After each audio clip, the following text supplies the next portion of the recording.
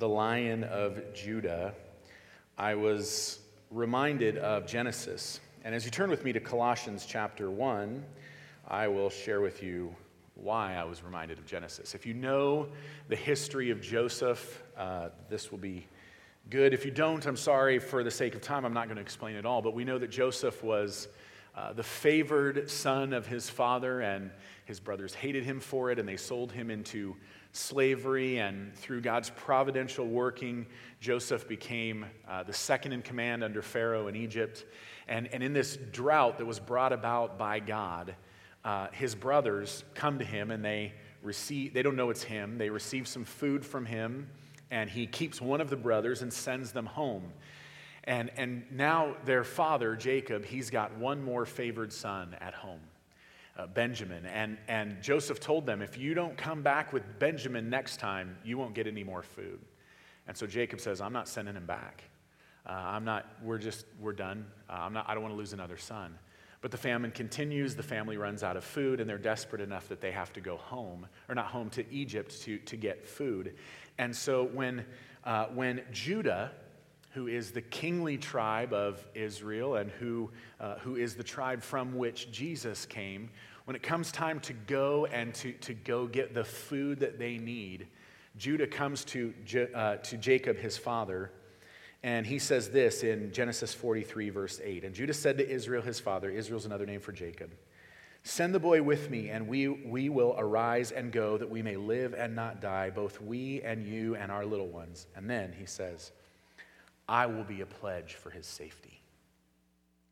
So here we have Judah, the one from whom Christ would come, offering himself as a pledge for the safety of another. That is exactly what Christ does for us. He offered himself in death as a pledge for our safety. And here Judah pictures Christ for us, that it is Christ and Christ alone who brings us safely home to the Father. Let's pray, and we will give our attention then to Colossians. Heavenly Father, we thank you for Christ. We thank you that he has offered himself in pledge for us. Lord, would we be found faithful? Lord, your word commands us that the moreover anything that you want from your servants in 1 Corinthians is that we would be found faithful. And Jude calls us to defend the faith that was once for all handed down for the saints. Lord, we do not worship a changing God, and we do not have a changing faith. And so may we be found until you're coming faithful. May we always seek to be sure that what we are doing is faithful to your word and faithful to your plan. Lord, but not only us, we pray for Life Church this morning. We pray that they would be faithful to the trustworthy word as taught, but they would be faithful to the faith once for all handed down.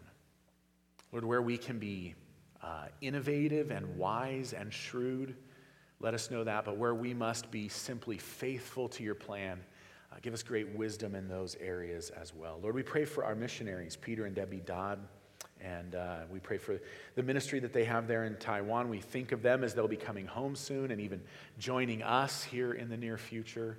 And so we're grateful for that, Lord. We thank you for the many praises that they have. We thank you that James and Joyce have received visas to come to the U.S. for pastoral ministries and for some education. Lord, we pray for the Joy House facility that they have there, and we thank you for that and for the national workers who are working with them in that ministry to children. But Lord, we ask that as with them, as James and Joyce move to Portland, that you would just help them to settle into church and life and education. Here, we thank you for the fact that they're able to come and that you have granted that. Lord, we pray with them for more workers in the ministry, particularly the Joy House ministry that they have there. And Lord, we pray for Mr. Lee, their neighbor, who they have been trying to share the gospel with. And Lord, we pray that you would cause him to believe and that you would give him great faith and trust in Christ. Lord, we pray for opportunities for them to meet with their supporters as they come home as well. Lord, as we turn our attention to your word, we ask that you would give us open eyes to understand it, soft hearts to receive it and obey it. Lord, show us just how trustworthy you are. Lord, as always, we pray that the word would sound forth from us, that in our lives, in our workplaces, homes, friendships, growth groups, from this pulpit, from our classes, Lord, that the gospel would ring forth and that you would call sinners to yourself as a result. And so, Lord, we ask now that you would just give us great insight into your word for your glory and for our good. And we ask it in Jesus' name. Amen. We'll be looking this morning at Colossians chapter 2, verses 9 through 15.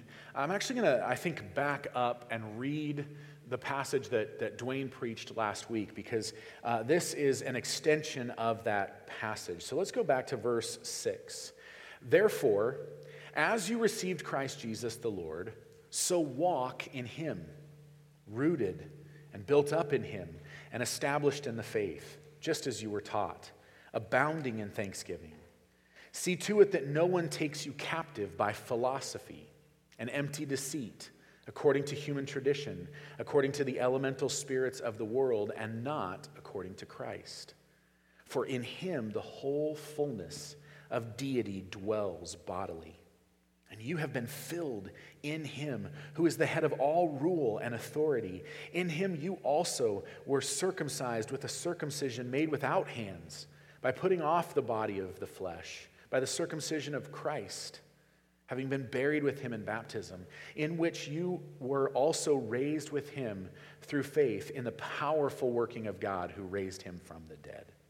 And you, who were dead in your trespasses and the uncircumcision of your flesh, God made alive together with him, having forgiven us all our trespasses, by canceling the record of debt that stood against us with its legal demands.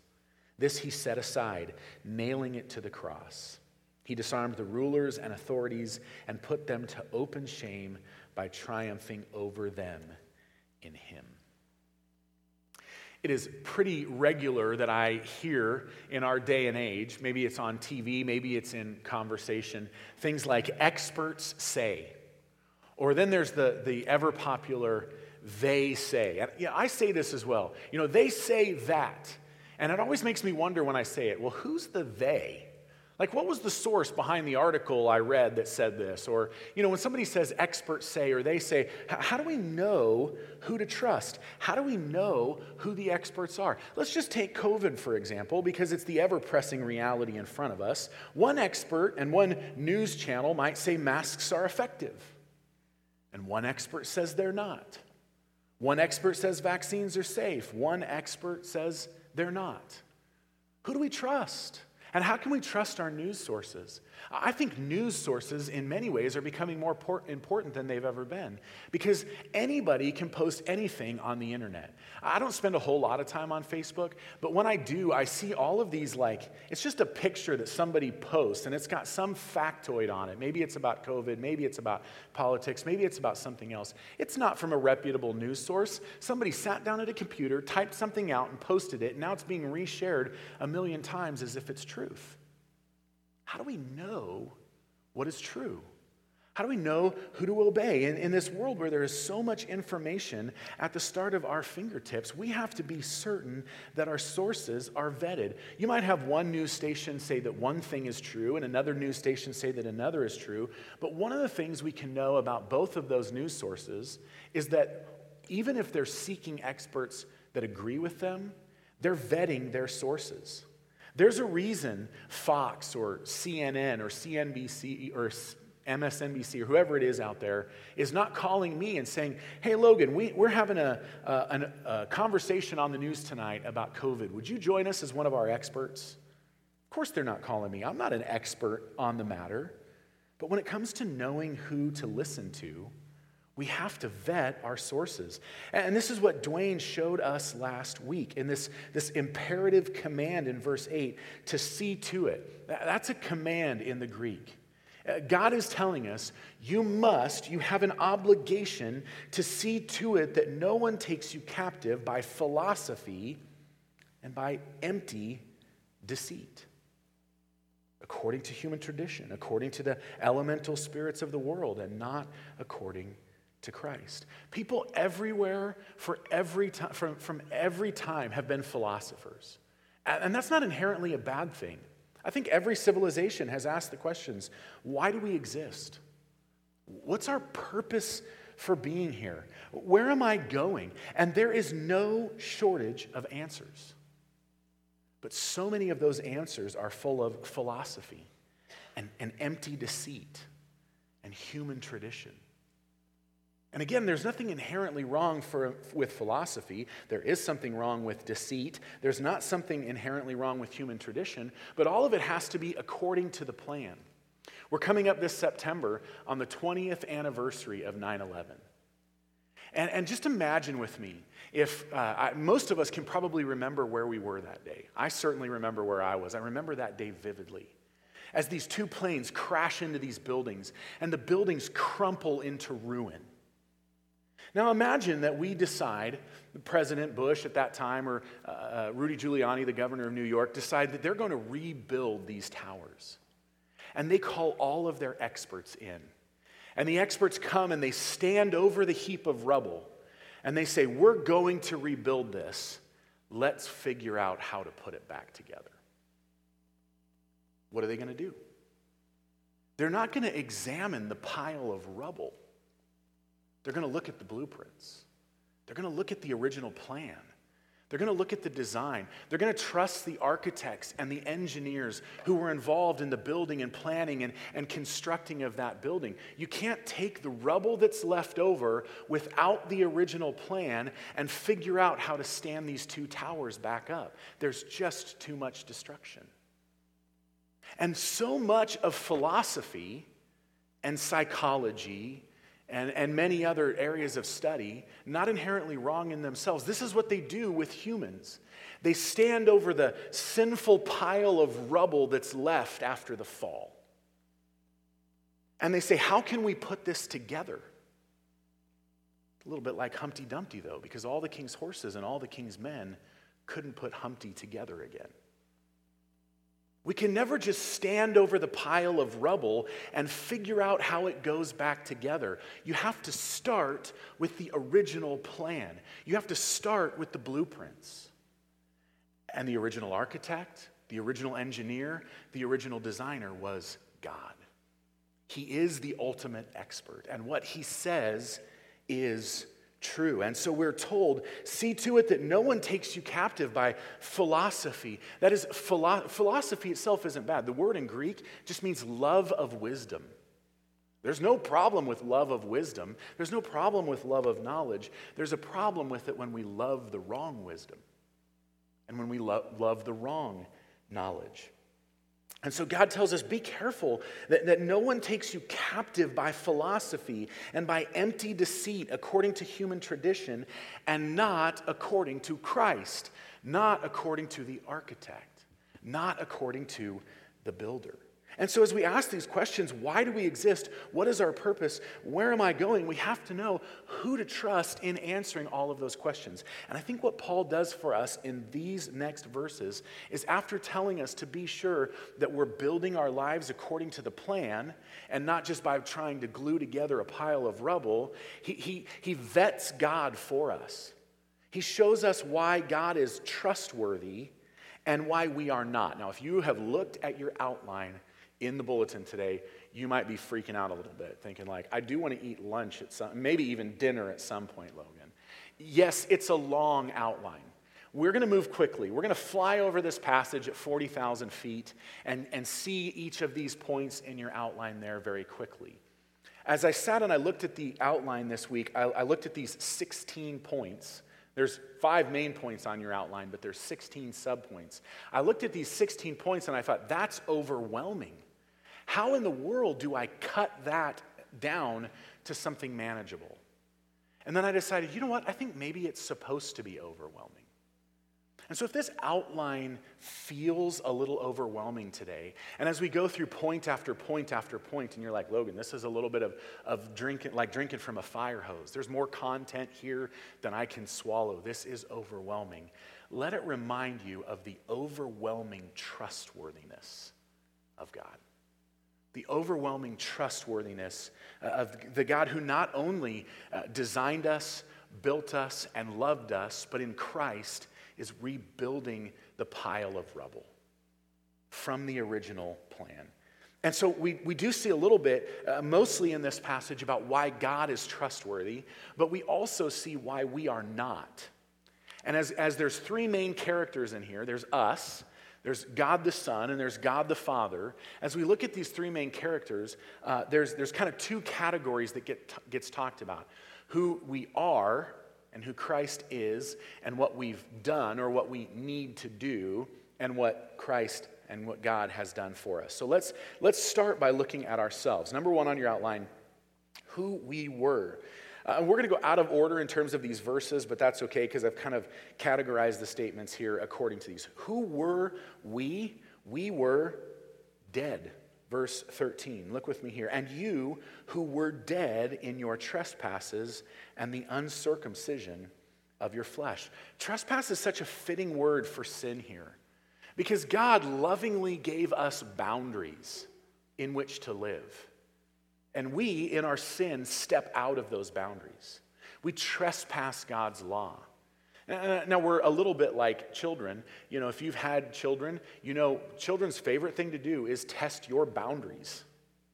But the surest way to let all hell break loose is to let them get outside of your boundaries. The boundaries that parents set on children are not because we're miserable people who love our children to be miserable too, but we put boundaries on them for their safety, for their protection, for their good, for their joy, for their happiness. And God has put these same kind of boundaries on us. And in our fallen, rubble-like state, we're like, God, I want outside of your boundaries. We've all trespassed God's law. We've all done what he has said not to do. And here, we're also told that it is called uncircumcision. We're going to have to understand this reference that reaches back to the Old Testament because it comes in later. As God formed the nation of Israel, the sign he gave Abraham that these were his people was the sign of circumcision. I've often asked why or thought why, and Scripture doesn't really give us an answer to that. So I'm not going to state this with any authority, but I think maybe one of the reasons that God chose the sign of circumcision is because our need to have something cut out of us is rarely more evident than in human sexuality. It's where we see our deepest depravity. It's where we see our greatest violation against God, and this thing that was designed to picture Christ and his church. And we can talk about that another time. But I think maybe the reason this was the sign given is because we need to have something cut out of us. But this was never primarily something physical that needed cut out of us. It was primarily something spiritual. Deuteronomy chapter 30, verse 6, right before Israel goes into the promised land, so very early in Israel's history as a nation, Moses says this, "And the Lord your God will circumcise your heart and the heart of your offspring, so that you will love the Lord your God with all your heart and with all your soul, that you may live." There's something spiritually wrong with us. We are sinners, piles of rubble, wrecked by our sin, and we need to have something removed from us, this deadness of our flesh. It makes me think of something gangrenous in someone. If there's a section of dead flesh in your body and it's not removed, the whole thing, it'll kill you. And so God is saying there's something wrong in your hearts that needs cut out. Ezekiel 36, 22 through 27, the promise of the new covenant that we enjoy in Christ says, "Therefore say to the house of Israel, thus says the Lord God, it is not for your sake, O house of Israel, that I am about to act, but for the sake of my holy name, which you have profaned among the nations to which you came. And I will vindicate the holiness of my great name, which has been profaned among the nations, and which you have profaned among them. And the nations will know that I am the Lord, declares the Lord God, when through you I vindicate my holiness before their eyes. I will take you from the nations and gather you from all countries and bring you into your own land. I will sprinkle clean water on you, and you shall be clean from all your uncleanness, and from all your idols I will cleanse you. And I will give you a new heart, And a new spirit I will put within you. And I will remove the heart of stone from your flesh and give you a heart of flesh. And I will put my spirit within you and cause you to walk in my statutes and be careful to obey my rules.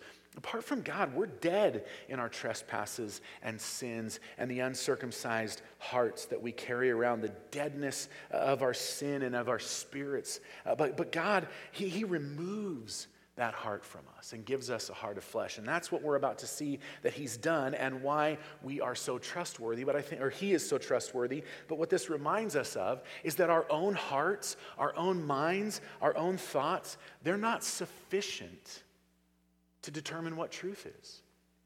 My heart is bent towards things that are not true, towards things that are not good. And in our fallen, natural, sinful state, we need rescued from that. We are not a trustworthy source to determine what is truth and what is good philosophy and what is empty deceit and what human traditions are good or not good. We need the architect to define those for us. And so next, we see who Jesus is.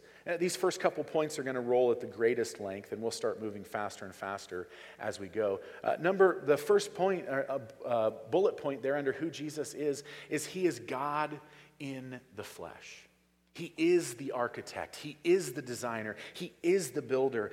Chapter 2, verse 9, for in Him the whole fullness of deity dwells bodily. The word for fullness here in Greek is pleroma. And in the Colossian community, these false teachers that had come into the church and lived there in Colossae and in Greece, they loved to describe God as the pleroma, the fullness of God. But in Greek philosophy, that fullness, that pleroma, was divided up into lesser gods, into demigods, into a bunch of different gods who no one was fully God in and of themselves. They were all partially God. And God was not full in anyone. He was divided up amongst these other gods. Well, Paul is arguing, I think, specifically against that here. He is saying the whole fullness, the whole pleroma, everything about what it means to be God dwells in Christ. As evangelicals and as the name of this church bears, we believe in a triune God. We believe in a God who has eternally existed in three persons, and it's hard to wrap our mind around. We do not believe in a God made of three parts, nor do we believe in three gods. Thus, we believe that Jesus is truly and fully God, and God the Father is truly and fully God. Everything about what it means to be God dwells in the person of Christ, and in His incarnation, and even into eternity, it does so bodily. But the Father is also all of what it means to be God, as is the Spirit all of what it means to be God. We don't believe in three gods. We don't believe in a God divided into three parts. We believe in one God who has eternally existed as three persons. Now, interestingly, the word here for dwells bodily is a word that implies permanence. If I told you, we do this in English as well, though we don't assume it. If I told you I live in Walla Walla, that's different than if I tell you I'm staying in Walla Walla or I'm camping in Walla Walla. This word here for dwelling in Christ, it implies permanence. It's telling us that there was never a beginning to when the fullness of deity began to dwell in Christ. It wasn't that at His birth, God took a human and inserted deity into him. He has always been God and the whole fullness of what it means to be God, and it's a fitting place. We can trust Jesus because of who He is. He is the architect. He is the designer. He is the engineer. And He is also, the second point on your outline there, He is ruler over all. Notice in verse 10b that He is the head of all rule and authority. He is the one in charge of everything. And I think here Paul is reaching back to chapter 1, verses 15 through 20, which says, He is the image that is the exact picture of God, the firstborn that's in priority, not in creation, the primary one of all creation. For by him all things were created in heaven and on earth, visible and invisible, whether thrones or dominions or rulers or authorities.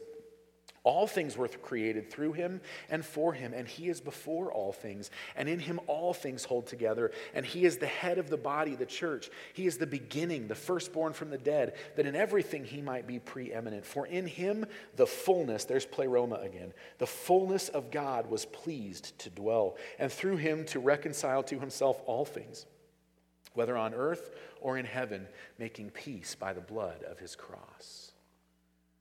Certainly who he is makes him an expert on all things, that he is God, but he is also ruler over all, and we can trust him. But it is not just who he is as the ruler over all things and the eternal God that Paul points to as to why we can trust Jesus. He also points to what Jesus has done.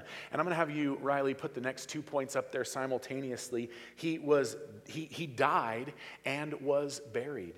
Now, the text does not say in verse 12 specifically that he died, but again, as we saw a couple of weeks ago at Easter, you bury the dead. Verse 12, having been buried with him in baptism, you were also raised with him through the power I skipped a line here. Having been buried with him in baptism, in which you also were raised with him through faith in the powerful working of God who raised him from the dead. Jesus, the eternal God, chose willingly to allow the fullness of what it means for him to be God to dwell in him bodily. He took on flesh. He became part of his own design, became part of his own creation, wrote himself into the story of humanity as more than just ruler, but as one of us. And then having been perfectly obedient, no trespass, no violation of God's will, and not deserving to die, died in our place and was buried. If there is ever a God we can trust, it is a God who is willing to do that for himself. It is a God who is willing to placate his own anger against our sin at his own expense, and who didn't do so grudgingly or angrily, but who did so with joy. Jesus saves us from the wrath of God. In other words, Jesus saves us from himself. He is the judge. He is the ruler. He is just.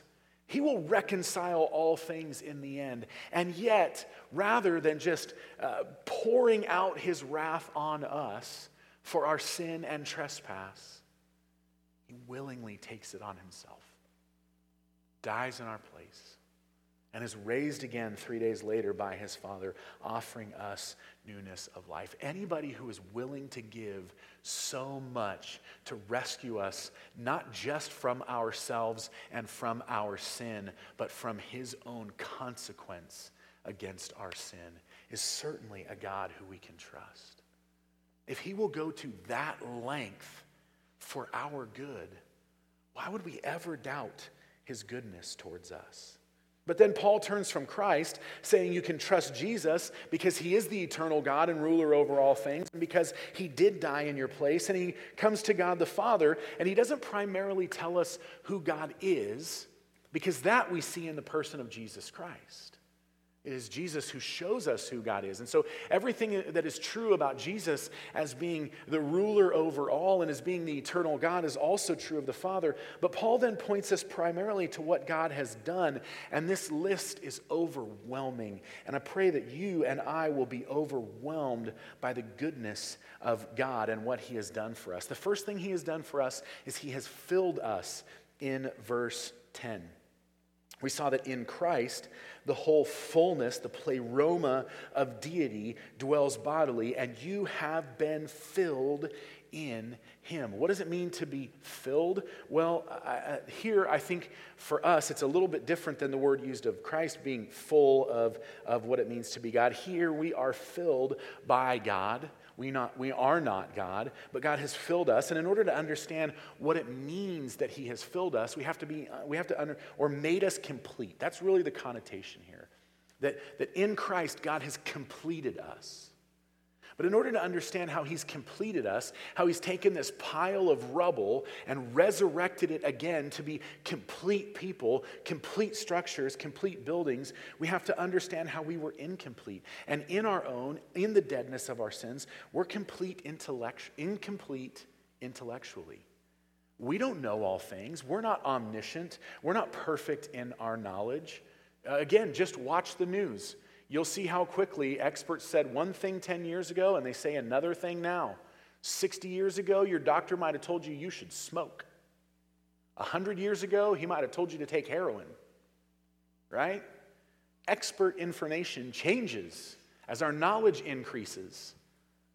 But here, God is not incomplete intellectually. He is the one who made all things and knows all things. And he has given his truth to us, everything that we need. We're incomplete spiritually, dead in our sins. We're incomplete relationally, separated from God by our sin. And let's just be honest, really, really easily separated from each other by our sin too.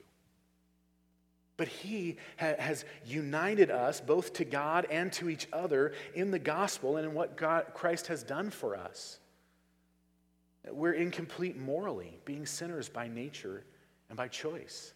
But it is Christ in whom are hidden all the treasures of wisdom and knowledge, and in whom the fullness of deity dwells. And thus, it is in his perfections, when we come to Christ and are saved and are indwelt by the Spirit, that all of our incompleteness is completed by God. He has filled us. He has also, second bullet point, circumcised our hearts. Verse 11, in him you also were circumcised with a circumcision made without hands. We really don't need to elaborate here. We've talked about this. We've had the deadness of our sin cut out of us, and he has removed our hearts of stone and given us hearts of flesh. But Paul wants us to know that he's not talking about physical things here, that he's talking about spiritual things, and so he tells us that it is without hands. That spiritually God has cut the deadness out of us. He has not only filled us and circumcised our hearts, he has buried us with Christ. Verse 12, and we've seen this recently in the picture of baptism, and so Paul is referring to that picture, and he said, having been buried with him in baptism. This is to say that the death and burial of Christ has been accepted as our death and our burial, that the debt of death we owe because of our trespasses has been paid, and we have died with Christ. His death is ours. His death gets counted to us. And this leads us to the next point. We have not only been buried with Christ, we have been raised with Christ, verse 12b, in which you were also raised with him through faith. God not only accepts his death as our death, he accepts his life as our life. And through faith, we have been crucified with Christ and raised with him. And just so we're clear on it, he also, next bullet point, raised Christ, the last part of verse 12, in the powerful working of God who raised him from the dead.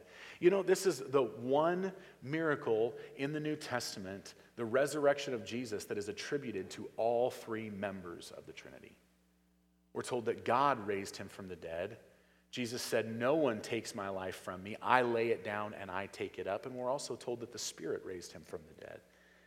This resurrection of Christ and their resurrection of us is a Trinitarian work. At the cross, the Father's anger for our sin is satisfied as the Son makes a sufficient payment for our sin. And as the Spirit places us by adoption into the family of God. Our death and resurrection and salvation, like Christ's death and resurrection, is distinctly a Trinitarian work. And so Paul tells us he not only raised us with Christ, but we have to believe that he raised Christ as well. And not only did he raise Christ, verse 13a, he made us alive. When he did all of this, raising Christ, burying us with him, raising us with him, God made us alive together with him. As believers in Jesus, we are no longer spiritually dead. Notice the past tense here in verse 13, and you who were dead. We are no longer dead spiritually when we come to Christ in faith. We have been made alive. We have been crucified with Christ. We have been buried with him, and we have been raised with him. We have received spiritual heart transplants, and God has removed our heart of stone and given us a heart of flesh. Not only has he made us alive, he has forgiven us. Verse 13b. Part of being alive spiritually means that we are forgiven of the trespasses that we have committed, having forgiven us all our trespasses, all the wrongs that we've done, every time we've stepped out of bounds and transgressed God's law. All of it is forgiven. And how did he do this? Next bullet point, this is amazing. He canceled the record of our debt with its legal demands. When we are buried with Christ and raised with him and given new life, every single thing we have done wrong, the record of our debt is gone. There are times when in a court of law, people are not held accountable for the crimes that they've committed. Oftentimes this happens with minors. The legal system sees them as unable to be responsible for their own crimes. And there's one of two things that usually happens here. In one case, a record is sealed. Well, that thing you did, it's still in your record, but we're going to seal your record so that it doesn't look like you did anything wrong. And in another, your record is expunged. We take what you did wrong and we remove it from the record so that there is no record of debt. And that is what God did for us. He didn't seal our record, he expunged it. I am a great sinner. But if you look at my record of sin, it is perfectly clean. Let me ask you this.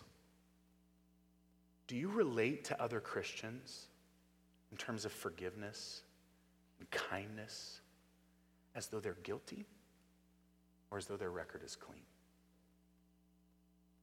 Because if God can look at us with clean records, if no charge can stick,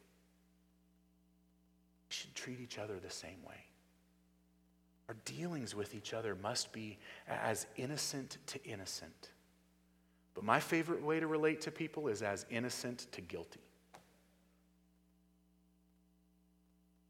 But who am I to look at you or anyone else as guilty if God has declared you innocent? Because I am not judge. I'm the guy on the next bench awaiting trial. And through Christ, he's going to declare me not guilty as well. How did he do this? Just by turning a blind eye? No, not at all. By sending his son to pay the penalty my sins deserved. Look with me again at verse 14. He canceled the record of debt that stood against us with its legal demands. How did he do it? This he set aside, nailing it to the cross. Every time I read this, I have this picture in my mind of my docket, my legal, this book is way too small to hold the record of my sins. But we'll use this one since it's here. It's like this book were the record of my sins, and here is Christ's hand nailed to the cross, and between his hand and that cross is my record of debt.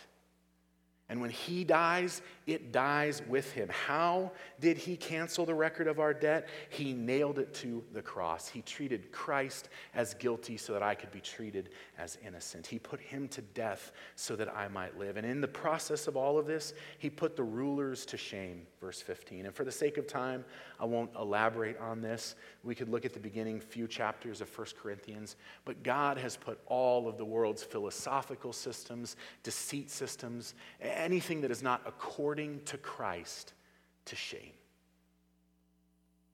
And how did he do it? Through this unimaginable plan of taking on our sin himself, of bearing it to the cross, of canceling the record of our debt. Surely we can trust Jesus, who is the eternal God and who died in our place. And surely we can trust the Father who did all of this for us. But let's just be really, really honest for a moment. Sometimes the philosophy of the world, it makes sense to us. It seems right. Sometimes the deceitful looks true. Sometimes the road ahead of us looks like it's full of water too. Just because something seems real doesn't mean it is. The reality is, as Dwayne reminded us last week, we must test everything we see and hear and read and are taught. And for you young folks who are about to go to college, this is really, really pressing upon you. Or even in high school. You must test everything you see on Netflix. You know what the word amusement means?